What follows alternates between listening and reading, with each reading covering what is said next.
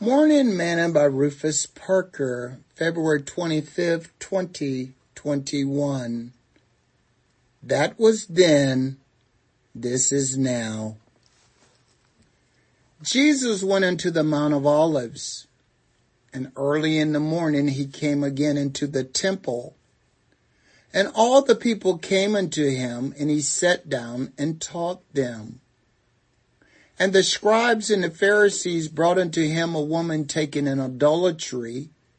And when they had set him in the midst, they said unto him, Master, this woman was taken in adultery, in the very act. Now Moses in the law commanded us that such should be stoned. But what sayest thou? This they said, tempting him, that they might have to accuse him. But Jesus stooped down, and with his finger wrote on the ground, as though he heard them not. So when they continue asking him, he lifted up himself and said unto them, He that is without sin among you, let him first cast a stone at her. And again he stooped down and wrote on the ground. And they which heard it, being convicted by their own conscience, went out one by one, being at the eldest, even unto the last. And Jesus was left alone, and the woman standing in the midst. When Jesus had lifted up himself, and saw none but the woman, he said unto her, Woman, where are those thine accusers? Have no man condemned thee? She said, No man, Lord. And Jesus said unto her, Neither do I condemn thee. Go, and sin no more. Then spake Jesus again unto them, saying, I am the light of the world. He that followeth me shall not walk in darkness, but shall have the light of life. John chapter 8, verse 1 through verse 12. Today's morsel.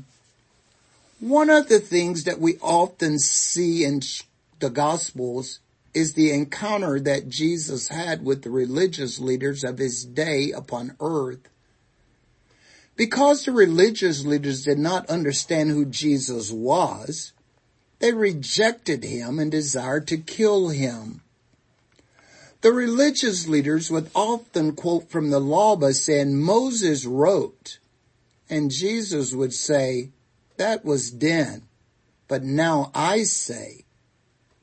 They wanted to hold to the law of the Sabbath, but Jesus told them that he was the Lord of the Sabbath. He is the Lord of the rest. When it comes to salvation, some folks likes to go back to the old law with the sprinkling of water and blood, as Moses did when he dedicated the tabernacle in the wilderness. But that was then. Now Jesus says, Go ye to all the world and preach the gospel to every creature. He that believeth and is baptized shall be saved, and he that believeth not shall be damned. And these signs shall follow them that believe. In my name they shall cast out devils. They shall speak with new tongues. They shall take up serpents. And if they drink any deadly thing, it shall not hurt them. They shall lay hands on the sick, and they shall recover. Mark chapter 16, verse 15 through 18. Baptism is not a sprinkling. It is an immersion. Peter wrote, which sometimes were disobedient. When once the long-suffering of God waited in the days of Noah while the ark was a-preparing, wherein few, that is 8 souls, were saved by water. The like figure whereunto even baptism doth also now save us. Not the putting away of the filth of the flesh, but the answer of a good conscience towards God by the resurrection of Jesus Christ. 1 Peter chapter 3, verse 20 and 21. Sprinkling was then. Immersion is now. Paul says that we are buried with Christ by baptism. You see, no one in the New Testament being sprinkled for their baptism. They are all immersed in water in the name of the Lord Jesus Christ for the remission of sins.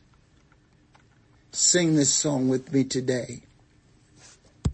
Born again, there has been a change in me. Born again, just like Jesus said. Born again, and all because of Calvary. I'm so glad that I've been born again. Born again, there has been a change in me. Born again, just like Jesus said.